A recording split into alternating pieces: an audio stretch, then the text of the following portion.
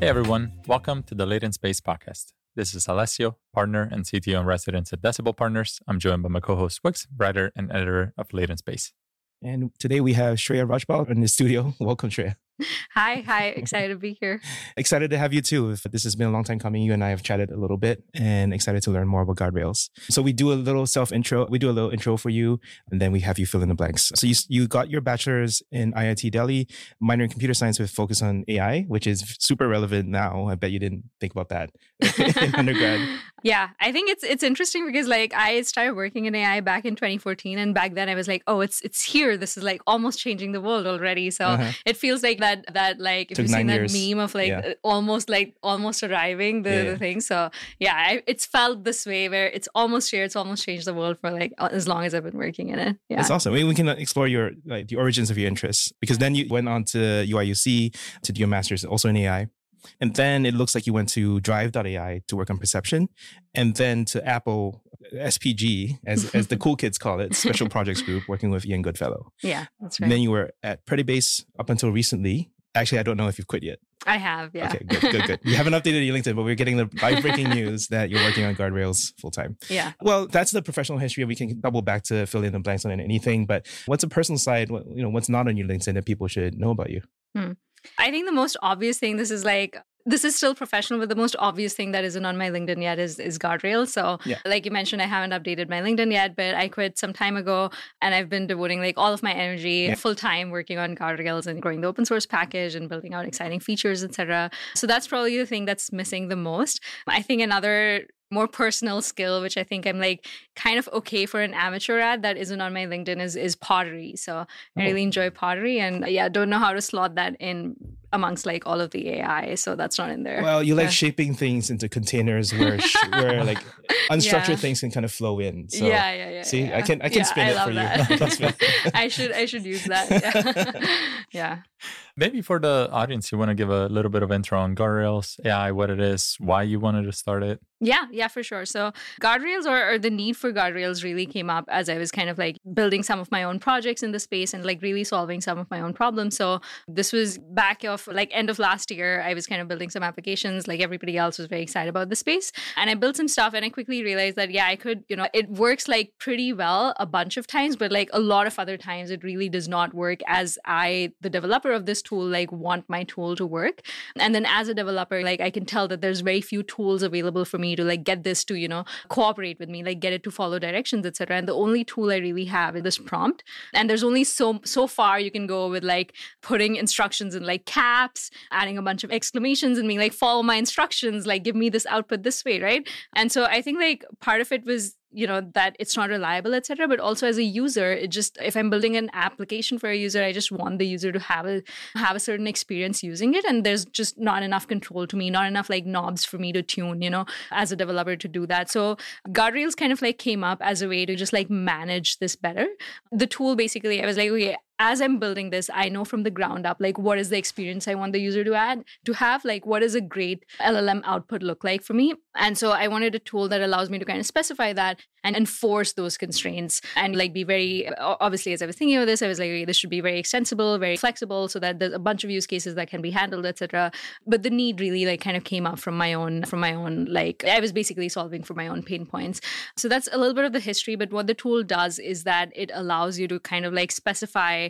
It's this two-part system where there's a specification framework and then there's a code that enforces that specification on the LLM outputs. So the specification framework allows you to be as coarse or as fine-grained as you care about. So you can essentially think about what is on a very first-order business, what is the structure and what are the types, etc. of the output that I want if you want structured outputs from LLMs. But you can also go very into semantic correctness with this. I just released something this morning, which is that if you're summarizing a bunch of documents, make sure that it's a very faithful summary, make sure that there's coherence amongst what the output is, etc. So you can have all of these semantic guarantees as well. And Guardrails created Rails, a reliable AI markup language that allows you to specify that. And along with that is, code that backs up that specification, and it makes sure that you're just generating prompts that are more likely to get you the output in the right manner to start out with. And then once you get that output, all of the specification criteria you entered is systematically validated and corrected. And there's a bunch of tools in there that allow you a lot of control to handle failures much more gracefully. So that's in a nutshell what Guardrails does. Yeah. Awesome. And this is model agnostic. People can use it on any model. Yeah, that's right. When I was doing my prototyping, I was developing with OpenAI, as I'm sure a bunch of other developers were. But since then, I've added support where you can basically plug in essentially any function or any callable, as long as it has a string input, string output, you can plug it in there. And I've had people test it out with a bunch of other models and get pretty good results. Yeah. That's awesome. Why did you start from XML instead of YAML, JSON? Yeah, I think it's a good question. It's also the question I get asked the most. Yes. I remember we chatted about this as well. The first chat, I was like, wait, okay, let's get it out of the way. Yeah, I'm sure you've answered this a lot. So it is, I didn't start out with it, is the truth. I think I started out this code first framework, initially Python classes, etc. And I was like, wait, this is too verbose. This is as I'm thinking about what I want, I truly just want, this is what this dictionary should look like for me, right? And having to create classes on top of that just seemed like a higher upfront cost. Obviously there's a balance there. There's some flexibility that classes and code affords you that maybe isn't there in a declarative markup language, but that was my initial kind of balance there. And then within markup languages, I experimented with a bunch, but the idea, a few aesthetic things about XML really appealed to me, as unusual as that may sound. But I think one is this idea of properties of any field that you're getting back from an LLM, right? So I think one of the initial ones that I was experimenting with was TypeScript, etc. And with TypeScript, all of the control you have is you try to stuff as much information as possible in the name of the key, right? But that's not really sufficient because in XML or what Guardrails allows you to do is maybe add descriptions, for each field that you're getting, which is really very helpful because that almost acts as a proxy prompt, and it gets you better outputs. You can add in what the correctness criteria or what the validity criteria is for this field, etc. That also gets passed through to the prompt, etc. And these are all properties for a single field, right? But fields themselves can be containers and can have other nested fields within them. And so the separation of what's a property of a field versus what's child of a field, etc. was nice to me. And having all of this metadata contained within this one tag was kind of elegant. It also mapped very well to this idea of error handling or event handling, because each field may fail in weird ways.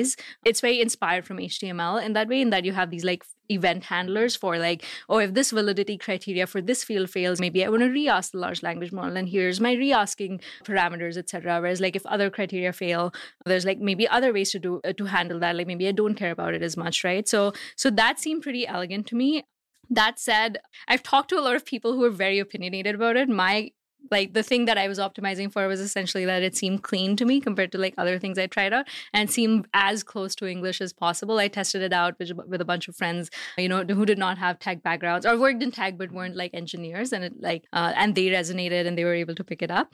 But I think you'll see updates in the works where I meet people where they are in terms of people who especially really hate XML. There's something in the works where there'll be a code first version of this, and also other markup languages, which I'm actively exploring. What is a joyful experience to have for other markup languages. Yeah.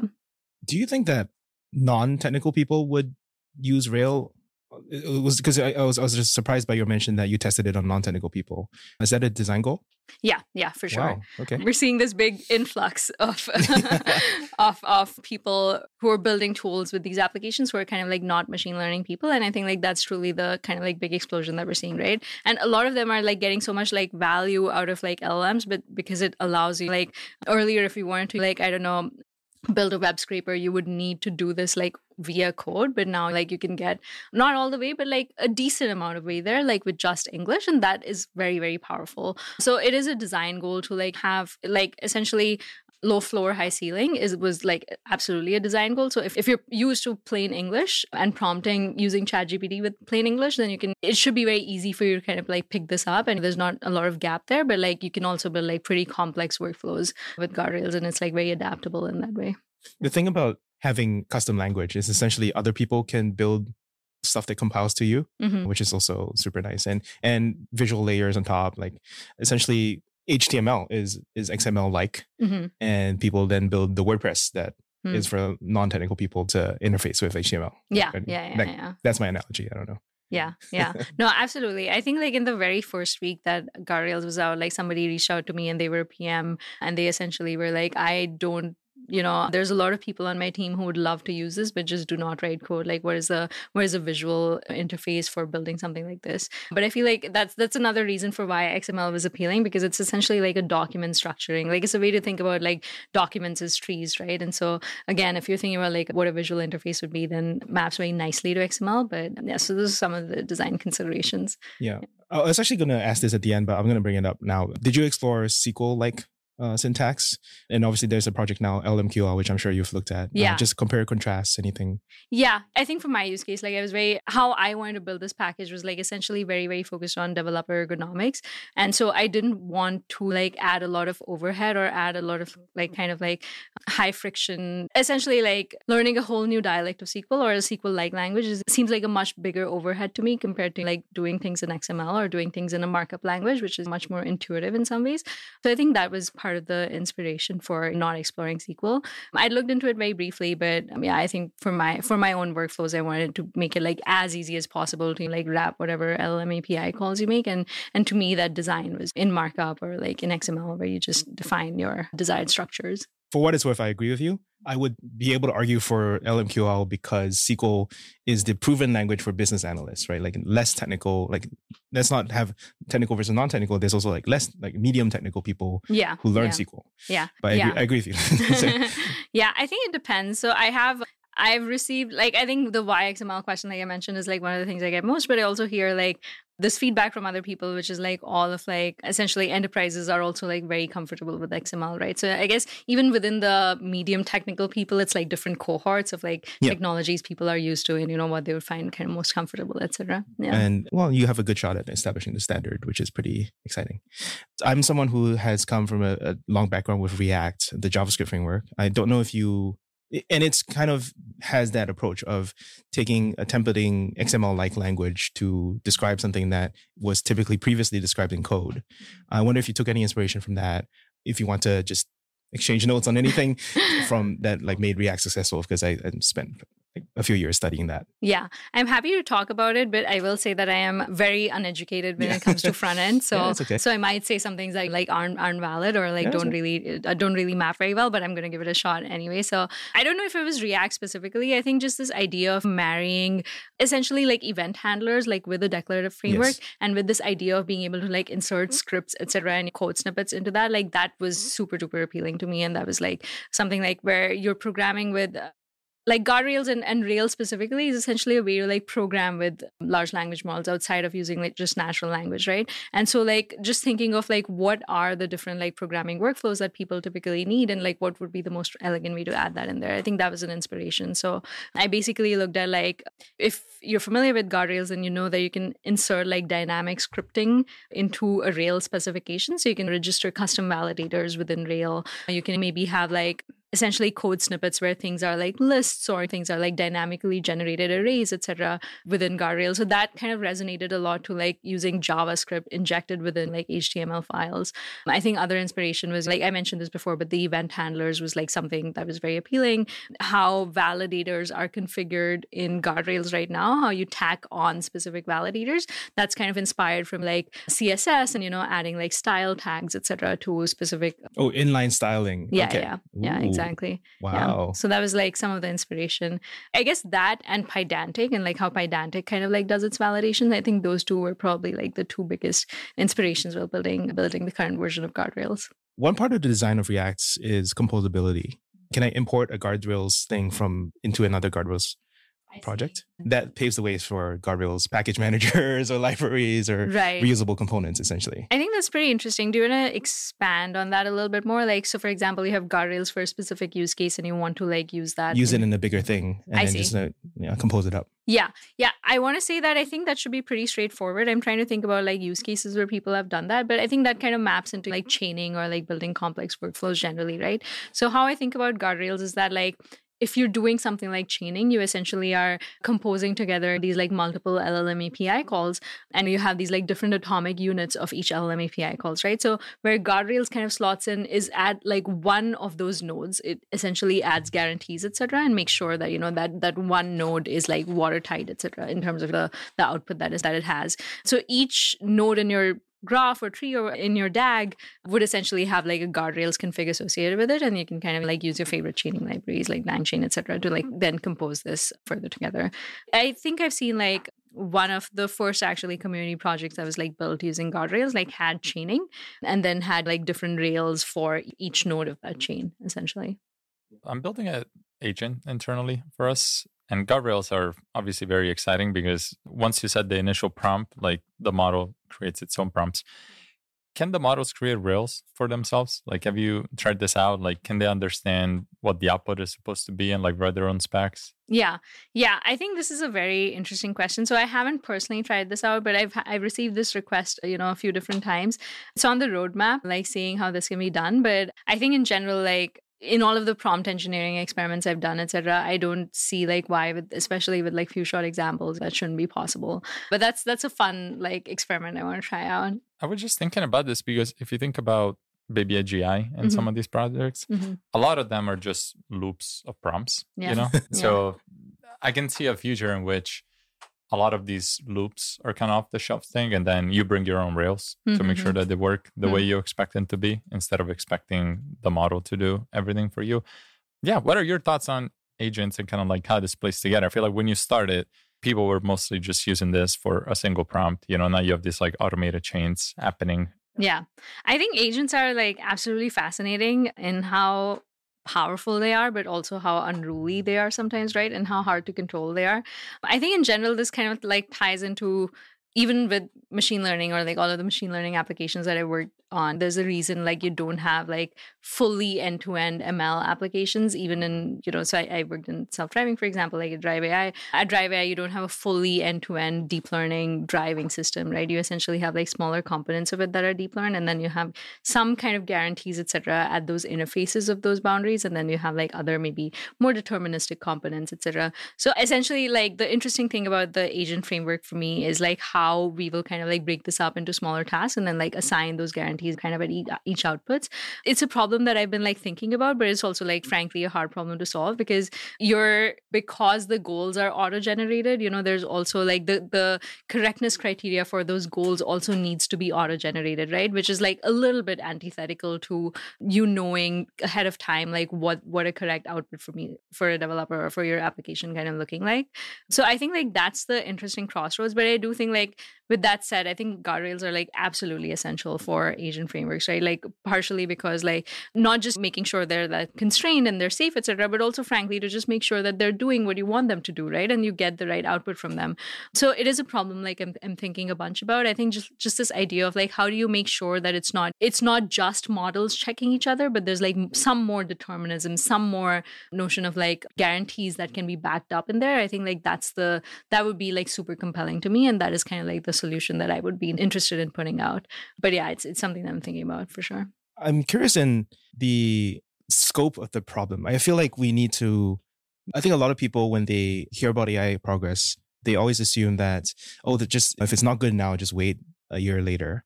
And I think that's something that you have to think about as well, right? Like how much of what Guardrails is going to do is going to be threatened or competed with by GPT-4 having 32,000 context tokens.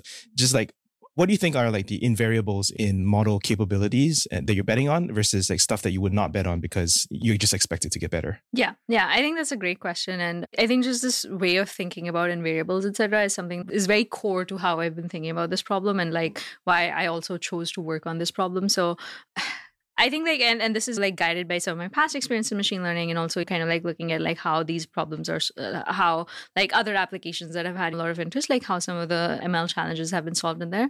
So I think like longer context length is going to arrive for sure. We're already seeing like some academic papers and, we're going to start seeing a lot more of them like translated into actual applications. This is the new transformer thing that was being sent around with like a million context. Yeah. I think my husband is a PhD student, at Stanford. And then his lab also does research basically in like some of the more efficient architectures. That's a secret weapon for Guardrails. Oh my God, what? Tell us more. Yeah, I think their lab is pretty exciting. This is a shout out to the Hazy Research Lab at Stanford. And yeah, I think like there's basically some active research there about like basically looking into like newer architectures, like not just Yeah. I might not be the most, I've been like out of model academia for, stuff. more architectural research that allows for like longer context length. So longer context length is arriving for sure. Yeah. Lower latency, lower memory efficiency, etc. So that is actually some of my background. I worked in that in my previous jobs. Something I'm familiar with, I think there's like known recipes for, making this work. And it's like a problem. Like essentially it's a problem of just kind of like a lot of experimentation and like finding exactly what configurations kind of get you there. So that will also arrive. Both of those things combined, will like drive down the cost of running inference on these models. So all of those trends are coming for sure. I think the trend or the problem that is not solved by these trends is the problem of like determinism on machine learning models. Like fundamentally machine learning models, deep learning models specifically, like are impossible to add guarantees on. Even with temperature 0? Oh, absolutely. Even with temperature 0, it's not the same as like seed equals 0 or seed equals like a fixed amount. So even if with temperature 0, with the same inputs, you run it multiple times, you'll essentially see that you don't get the same output multiple times, right? Combined with this system where you don't even actually own the model yourself, right? So the models are updated from under you all the time. Like for building guardrails, like I had to do a bunch of prompt engineering, right? So that users get like really great structured outputs, like share or the bad without like having to do any work. And I had this where I developed something and it worked and it ended up like for some internal model version update, it ended up like not being functional anymore. And I had to go back to the drawing board and, do that prompt engineering again. There's a bit of a digression, but I do see that as like a strength of Guardrails and that like the contract that I'm providing is not between the user. So the user has a contract with me essentially. And then like I'm making sure that we're able to do prompt engineering to get like the output from the LLM. And so it kind of like takes away a lot of that burden of having to figure that out for the user, right? So that's a little bit of a digression. But these models change all the time. And temperature 0 does not equal like seed 0 or fixed seed rather. And so even with all of the trends that we're going to see arriving pretty soon over the next year, if not sooner, this idea of like determinism, reproducibility is not going to change, right? Ignoring reproducibility is a whole other problem of like the really, really, really long tail of like inputs and outputs that are not covered by tests and by training data, etc. And it is like virtually impossible to cover that. You kind of like, this is not simply a problem where like throwing more data at the model is going to solve, right? Because like people are building like genuinely really fascinating, really amazing, complex applications. And these are just developers. Like users are then using those applications in many diverse, complex ways. And so it's hard to figure out like, what if you get like weird wayward prompts that, like aren't, that you didn't kind of account for, et cetera. And so there's no amount of like scaling laws essentially that kind of account for those problems. There can be like internal guardrails, etc., of course. And I would be very surprised if like OpenAI, for example, like doesn't have their own internal guardrails. You can already see it in like some differences. For example, like URLs like tend to be valid URLs now, right? Whereas really? Like, yeah. I didn't notice that. Yeah. It's my kind of my job to like keep track of it. So I'm sure that's the case. Like there's some internal guardrails, and I'm sure that would be a trend that we would kind of see. But even with that, there's like a ton of use cases and a ton of kind of like application areas where like there's different requirements from different types of guardrails are valuable in different requirements. So this is a problem essentially that would be like harder to solve or next to impossible to solve with just data, with just scaling up the models. So you would need kind of this ensembling basically of LLMs, of like these really powerful models, along with like deterministic guarantees, rule-based heuristics, etc., more traditional, machine learning tools. And like you ensemble all of these together and you end up getting something that, is greater than the sum of its parts in terms of what it's able to do. So I think like that is the invariant that I'm thinking of is like the way that people would be developing these applications.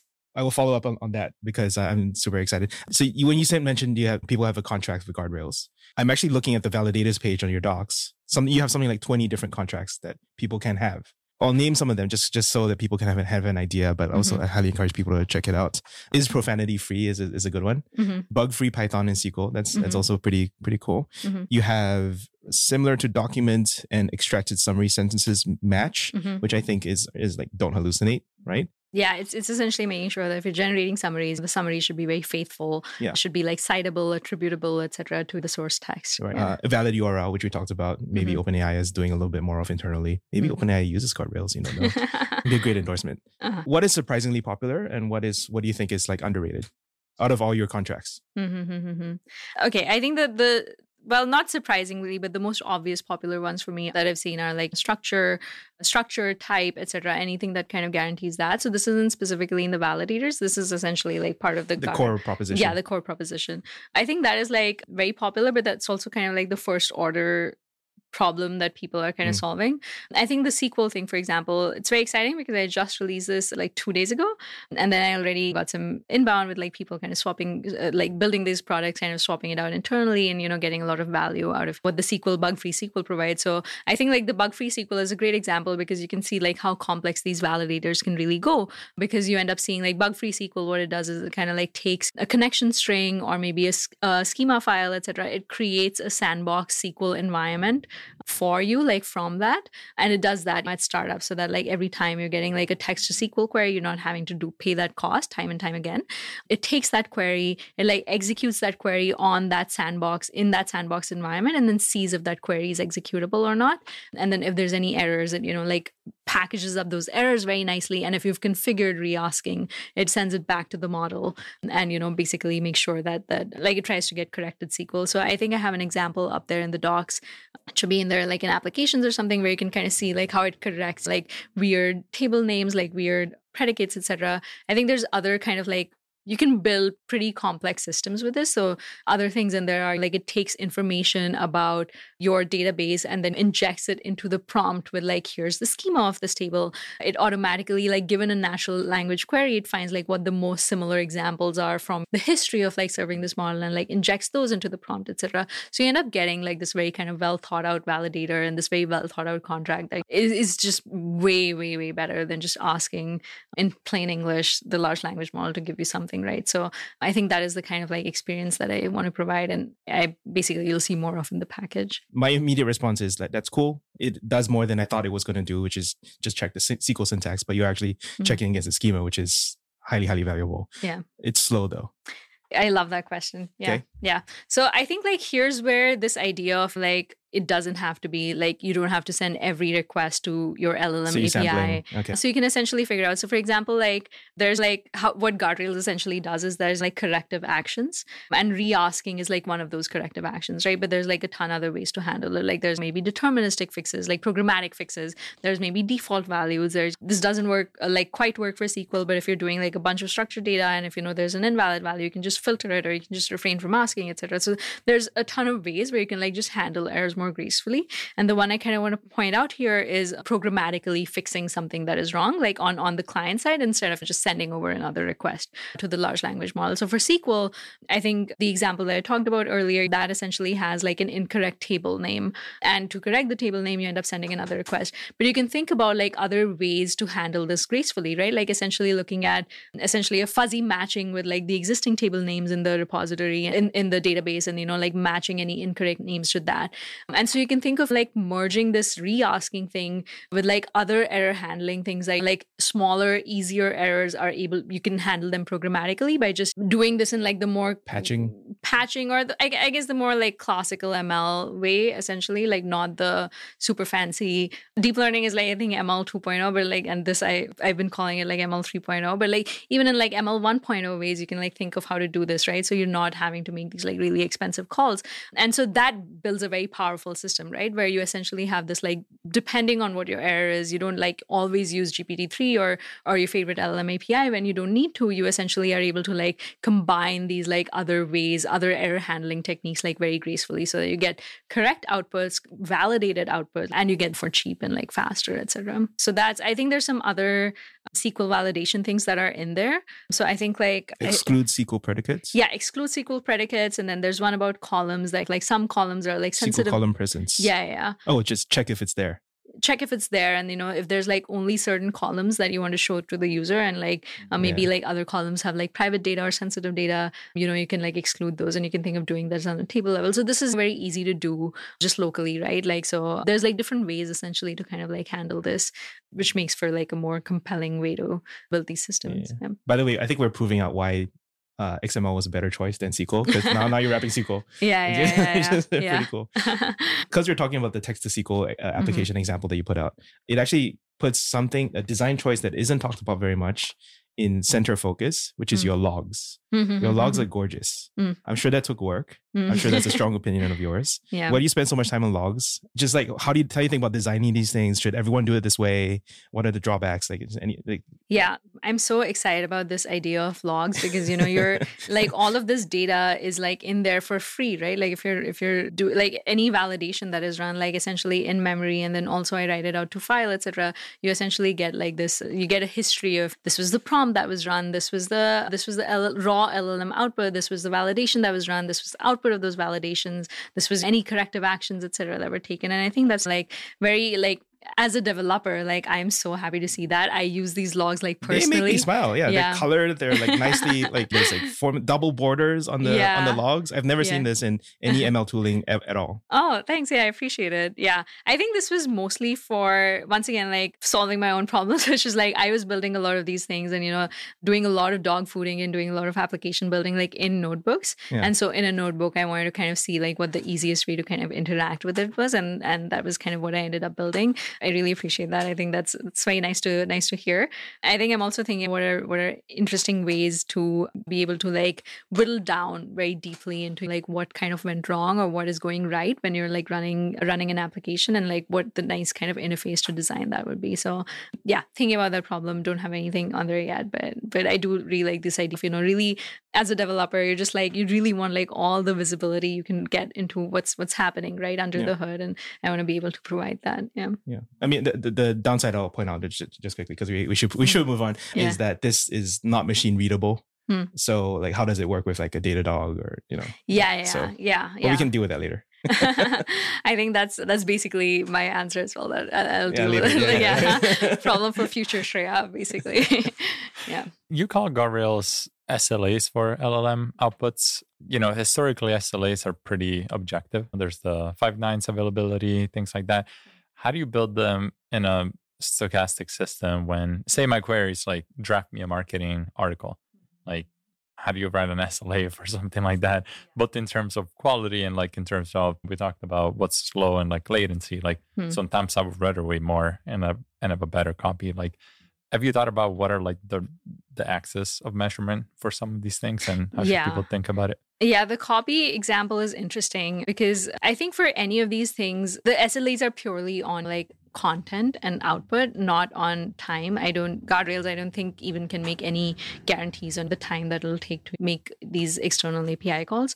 But like even within quality, it's this idea of like, if you're able to communicate what you desire, either programmatically or by using a model in the loop, then that is something that can be enforced, right? That is something that can be validated and checked. So for example, like for writing content copy, like what's interesting is like, for example, if you can break down the copy that you want to write into like, this is a title, this is maybe a TLDR description, this is a more detailed take on the changes or the product announcement, etc. And you want to hit like maybe 3, like some set of points in there. So you already kind of like start thinking of like, what was a monolith of like copy to you in terms of like smaller building blocks, etc. And then on those building blocks, you can essentially like then add like certain guarantees. So you can say that, let's say like length or readability is a guarantee. So some of the updates that I pushed today on summarization and like specific guardrails for summarization, one of them essentially was that like the reading time for the summary should be within like some certain amount, right? And so that's like, you can start enforcing like all of those guarantees like on each individual block.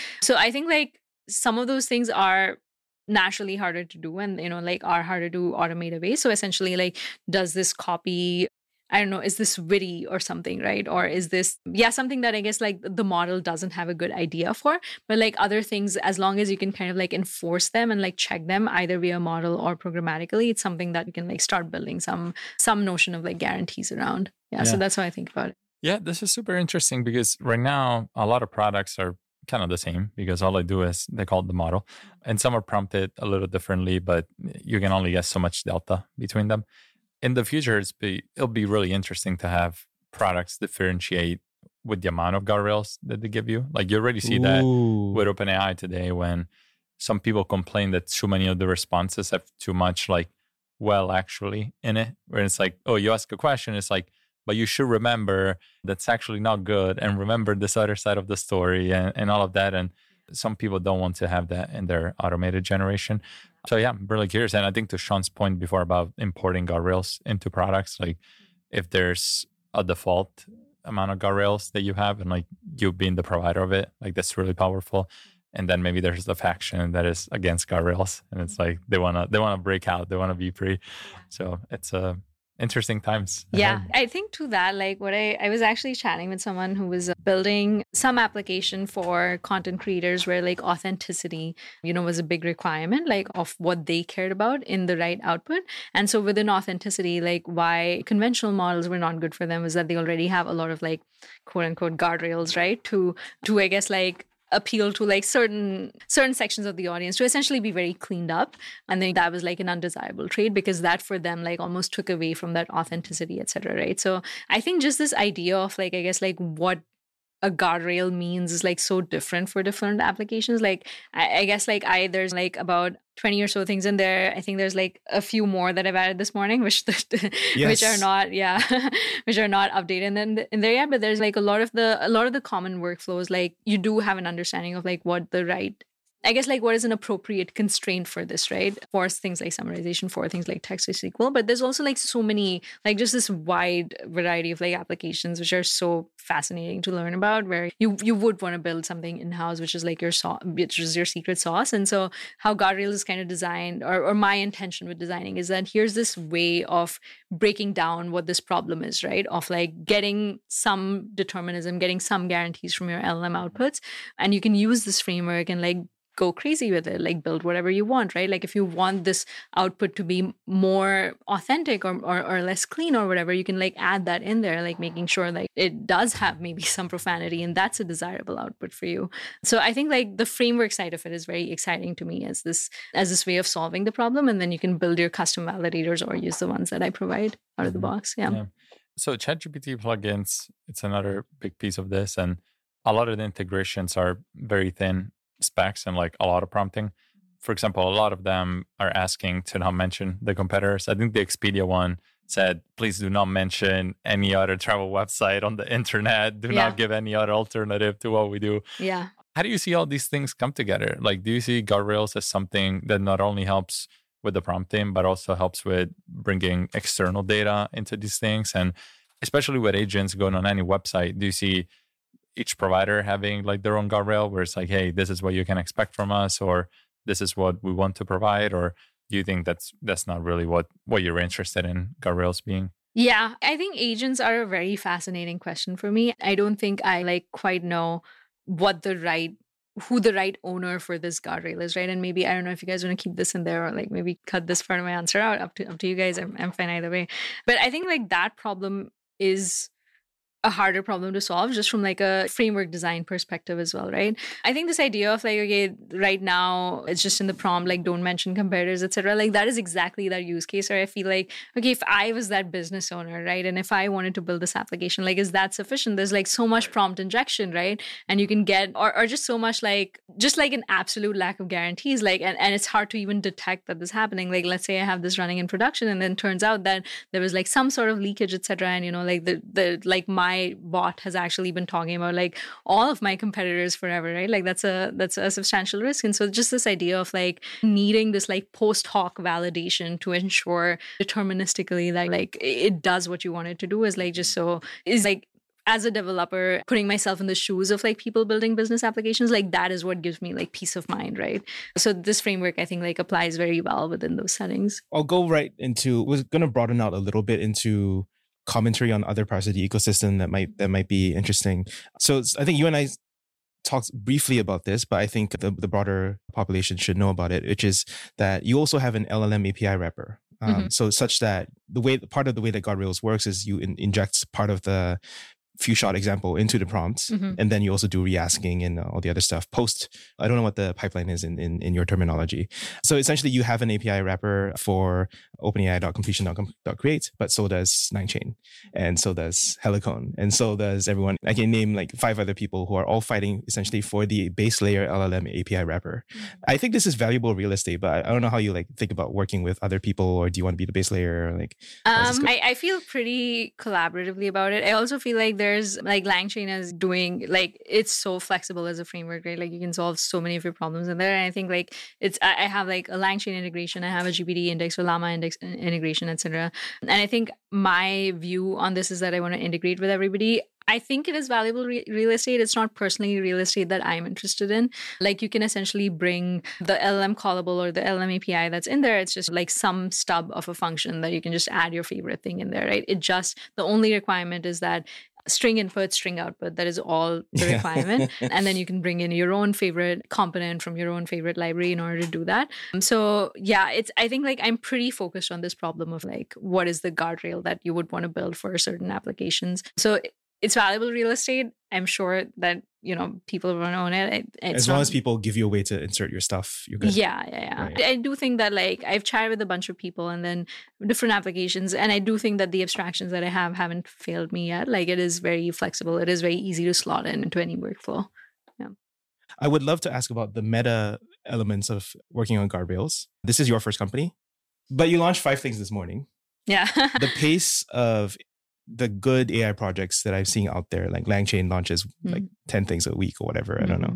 Surely that's something that you prioritize. How do you think about like shipping versus like going back and like testing and working in a community and all the other stuff that you're managing? How do you prioritize? I'll just put it that is such a wonderful question. Yeah. A very hard question as well. I don't know if I would have a good answer for this. I think right now it's instinctive. Like I have a whole kind of stack rank list of like things I want to do and features I want to build and like support, etc. Combined with that is like a feature request I get or maybe some bugs, etc. that folks report. So I'm pretty focused on like any failures, any feature requests from the community. So if those come up, those tend to trump like anything else that I'm working on. But outside of that, I have like this whole pool of ideas and like pool of features I want to build, and I kind of constantly kind of keep stack ranking them and like pushing something out.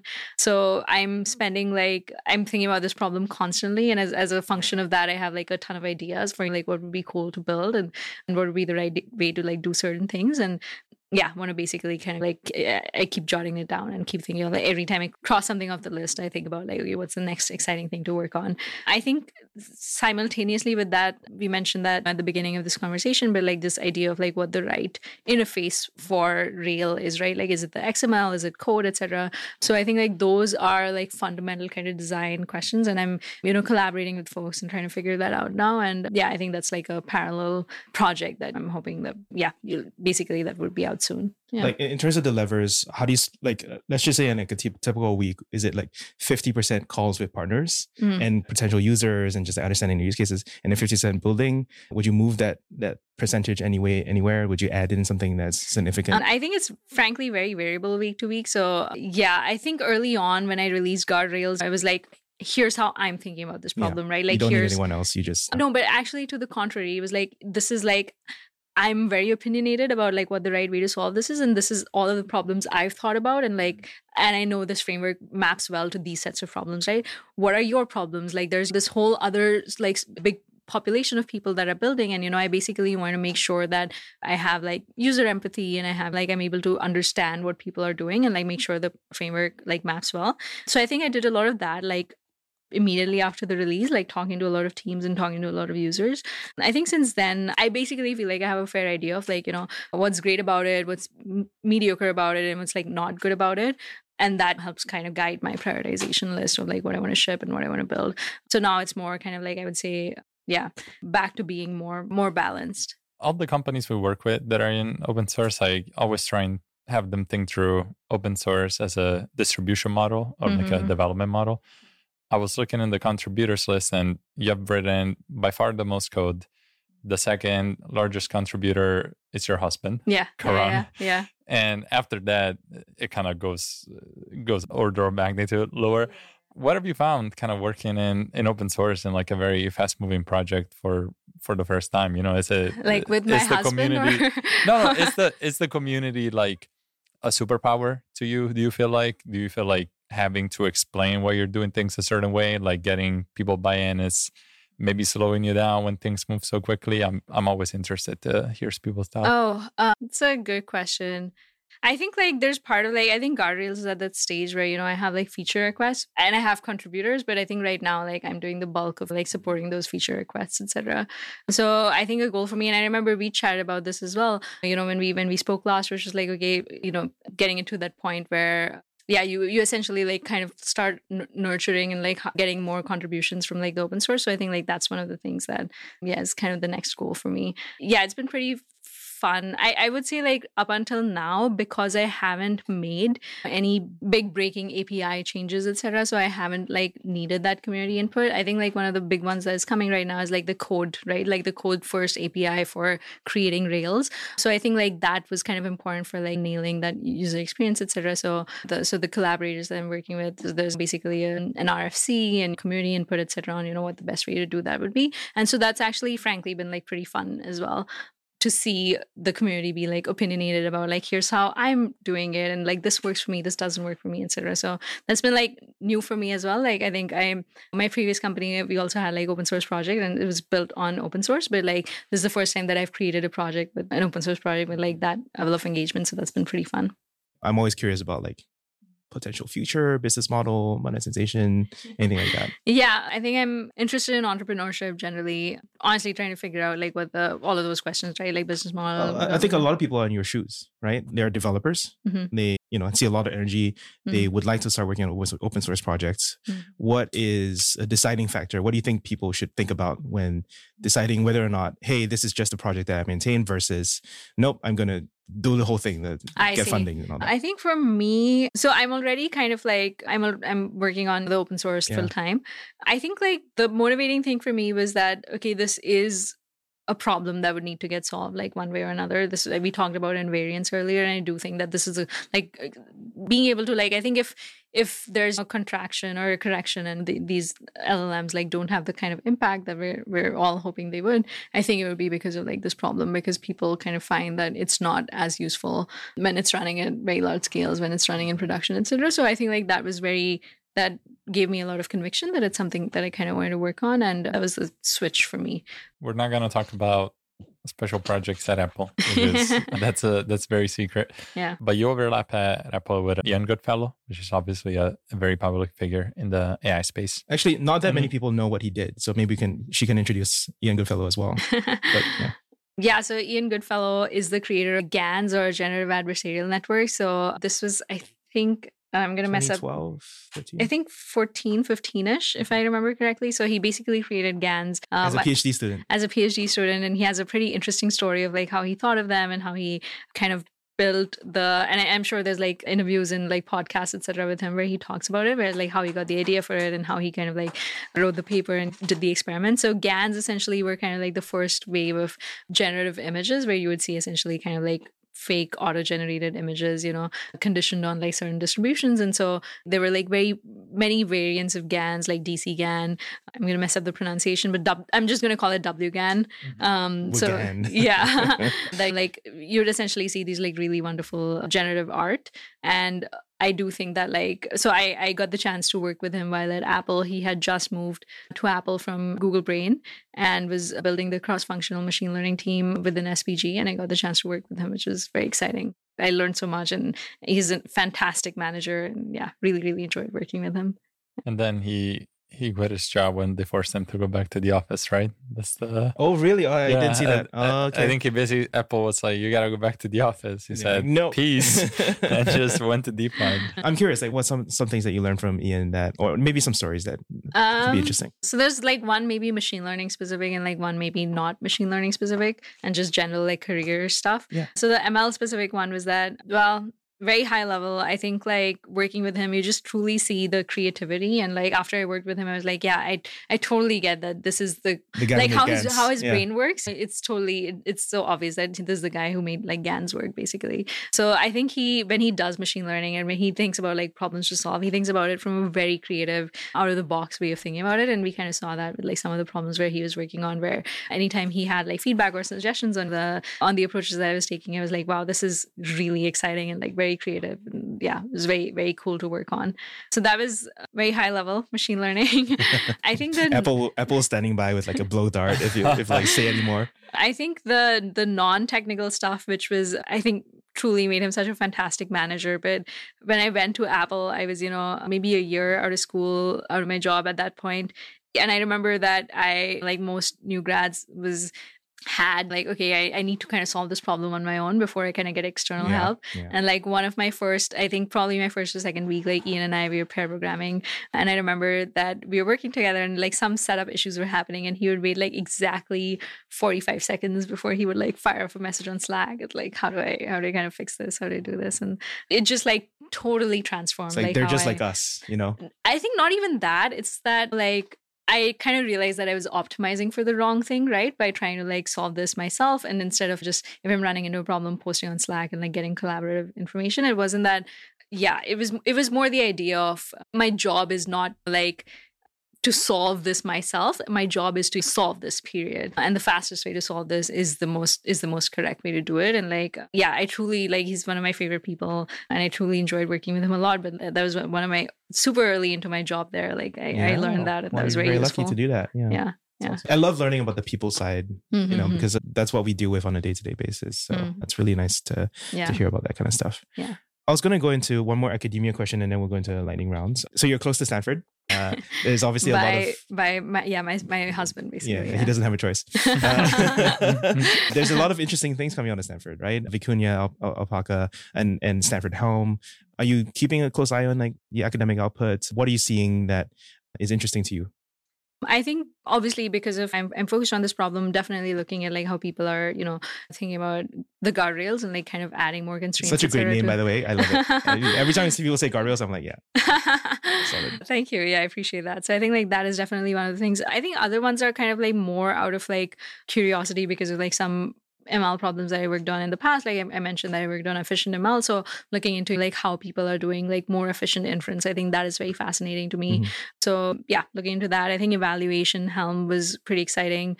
Really looking forward to like longer context length and seeing what's possible with that. Better fine tuning with like maybe lower data, etc. I think those are all some of the themes that I'm interested in. Yeah. Okay. So just because you have more expertise with efficiency, are you talking about quantization? Are you talking about pruning? Are you talking about distillation? I do think that the right way to solve these problems is always like to a mix of them and like ensemble all of these methods together. So I think, basically there's this like constant like tug of war and like push and pull between adding like some of these quantization, for example, like improves memory, improves latency, etc. But then immediately you get like a performance hit, right? So like there's this like balance between like making it smaller, making it more efficient, but like not losing out on like what that performance is. And it's a big kind of experimentation framework. It's like understanding like where the bottlenecks are. So it's very exploratory and experimental in nature. And so it's hard to kind of like be prescriptive about this is exactly what will work. It like truly depends like use case to use case, architecture to architecture, hardware to hardware, etc. Yeah. Want to jump into lightning round? Yeah. You ready? I hope so. Yeah. So we have 5 questions and just respond in a sentence or 2. Sean sometimes has the tendency to follow up questions in the lightning round. You want to get more info. Which is be ready. So the first one we always ask is, what's your favorite AI product? Very boring answer, but Copilot. Life-changing. Yeah. Absolutely love it. Yeah. Surprisingly, not that many people have called out Copilot in our interviews because everyone's going to art, like they're like Midjourney, Stable Diffusion, that kind of stuff. Gotcha. But Copilot is great, underrated. Yeah. Still, for $10 a month, I mean, why not? Yeah, it's so wonderful. I'm looking forward to Copilot X, which is sort of the next iteration. Yeah, I was testing out like Copilot, so I just upgrade my laptop and then I'm setting up VS Code, and then I got Copilot Labs, I think, is it? Yes. Or experimental? Yeah, even that they have was brushes and stuff. Yeah, that was pretty cool. We should talk to Amelia, who works on GitHub Next. They build Copilot Labs, and there's the voice component, which I don't know if you've tried. Oh, I don't think I've tried stick that, Whisper with Copilot. I see. You just like give instructions. And, yeah. Oh, well, so I have RSI. So actually, sometimes it hurts when I type. So it's actually super helpful to talk to your interesting. Okay. IDE. Yeah, it's pretty. Yeah, I was playing around with it yesterday. I was like, wow, this is so cool. Yeah. Next question. What is something you thought would take much longer but it's already here? Like this is an acceleration question. Let's see. Yeah, maybe this is getting like too developer focused, too code focused, but I do think like a lot of the auto generating code stuff is really freaking cool. And I think especially if you combine it with like maybe testing, right? Where you have like code and then you have like tests to make sure the code work, and like you have this like kind of like iterative loop until you're able to kind of like self-heal code or like automatically generate code. I think like that is super fascinating. Are you referring to some products or demos? Actually, I want to give a plug for like basically this GitHub action called Auto PR, which like one of my community contributors kind of built using Guardrails. And so the idea of what Auto PR does is it takes a GitHub issue, and if you have the right label for it, it automatically triggers this action where you create a PR given the issue text, etc. Huh. Yeah. Oh. It's so cool. It's honestly so your issue is the prompt. Yeah, amongst like other things, other contexts that, you know, like I'm gonna try this out right now. Yeah, this is crazy. Yeah, it's really cool. So I think like these types of workflows, it will take time before we can use them seamlessly, but yeah, truly very fascinating. Yeah. There's another open source project called Wolverine. Built by Bayou Bootloader.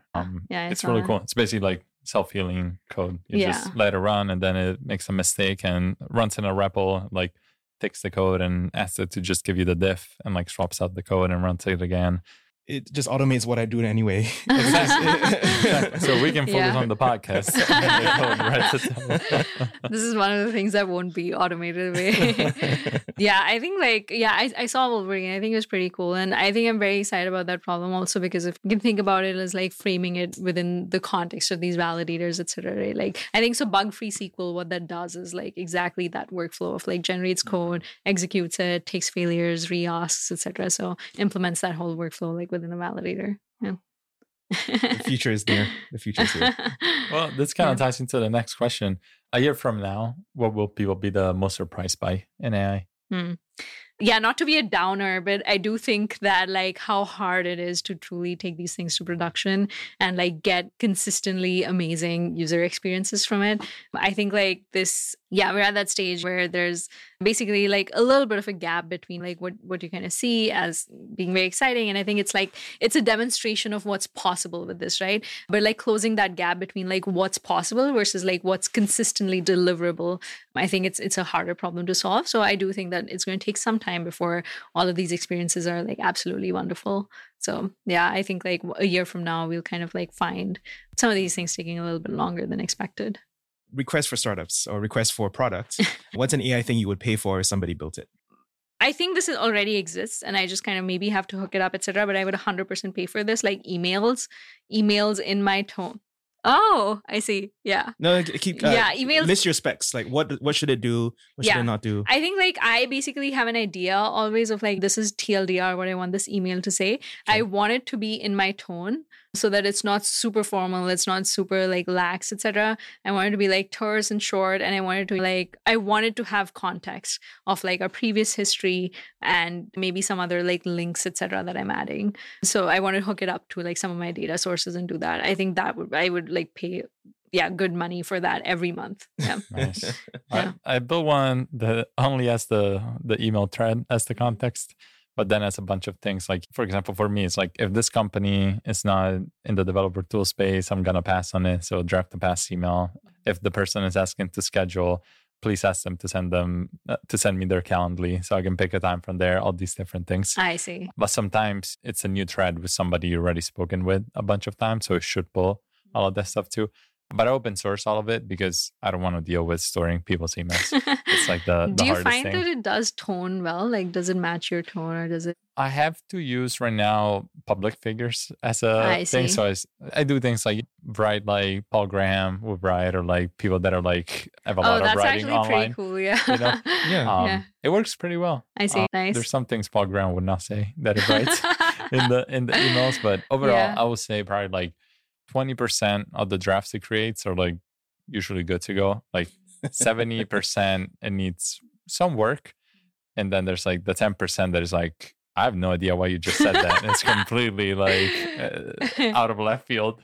I see. But it'll get better if I spend more time on it. But it kind of adds up because I use GPT-4.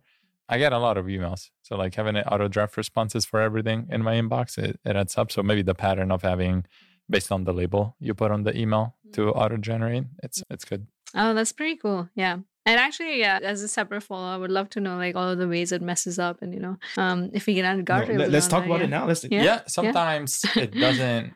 Your project should use guardrails. Yeah, no, definitely. I think sometimes it doesn't understand that the email is not a pitch. So somebody emails me something that's like unrelated, and then it's like, oh, thank you. But since you're not working in the space, I'm not going to be investing in you. But good luck with the rest of your fundraise. But it's like it never mentioned a fundraise.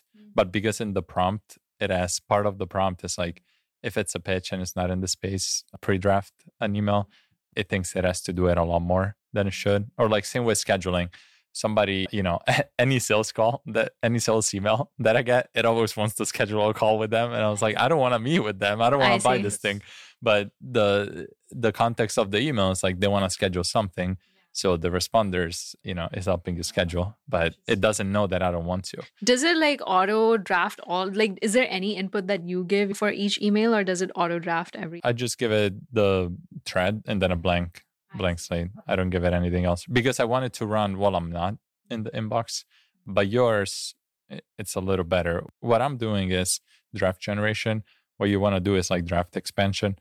So instead of looking at the inbox, in your case, you will look at the draft folder and look through each draft and expand the draft to be able for response, which makes a lot of sense. Yeah, that's pretty interesting. I can't think of like some guardrails that I can, quick and dirty guardrails that I can hook up that would make some of those problems like go away. Yeah. Yeah. Like as in, do they exist now or they don't exist? They don't exist now, but I can like think about like, I'm like always looking for problems. Yeah. So. This is an API design issue, right? Because if one conversation you come away with like 3 guardrails and then another conversation you come in another 3 guardrails, how do you think about like, there's so many APIs that you could possibly do, right? You need to design for generally composable or reusable APIs. So I would probably like break this down into like a relevant action item guardrail or something, right? And it's basically like essentially only talk about, or only like the action item should only be things that are within the context of those emails. And if something hasn't been mentioned, don't add context about that. So that would probably be a generic guardrail that I could add. And then you could probably configure it with like what are the sets of like follow-up action items that you typically have and correct for it that way. We just heard a new API being designed live, which doesn't happen very often. It's very cool. Yeah. And last but not least, if there's one thing you want people to take away about AI and kind of this moment that we're in technology, what would that be? I do think this is the most exciting time in machine learning, as least as long as I've been working on it. And so I do think, like, frankly, we're all just so lucky to kind of be living through this. And it's just very fascinating to be part of that. I think at the same time, the technology is so exciting that you get like driven by wanting to use it. But I think like really thinking about like what's the best way to use it, along with like other systems that have existed, so that it's more kind of like task focused and like outcome focused rather than like technology focused. So this kind of like, obviously I'm biased because I feel this way because I've designed guardrails this way, that it kind of like merges LLMs with rules and heuristics and like traditional ML, etc. But I do think that like this general framework of like thinking about how to build ML products is something that I'm bullish on and something I'd want people to like think about as well. Yeah. Awesome. Well, thank you so much for coming on, Shreya. It was great to chat. Yeah, absolutely. Yeah, thanks for inviting me. Thanks for coming.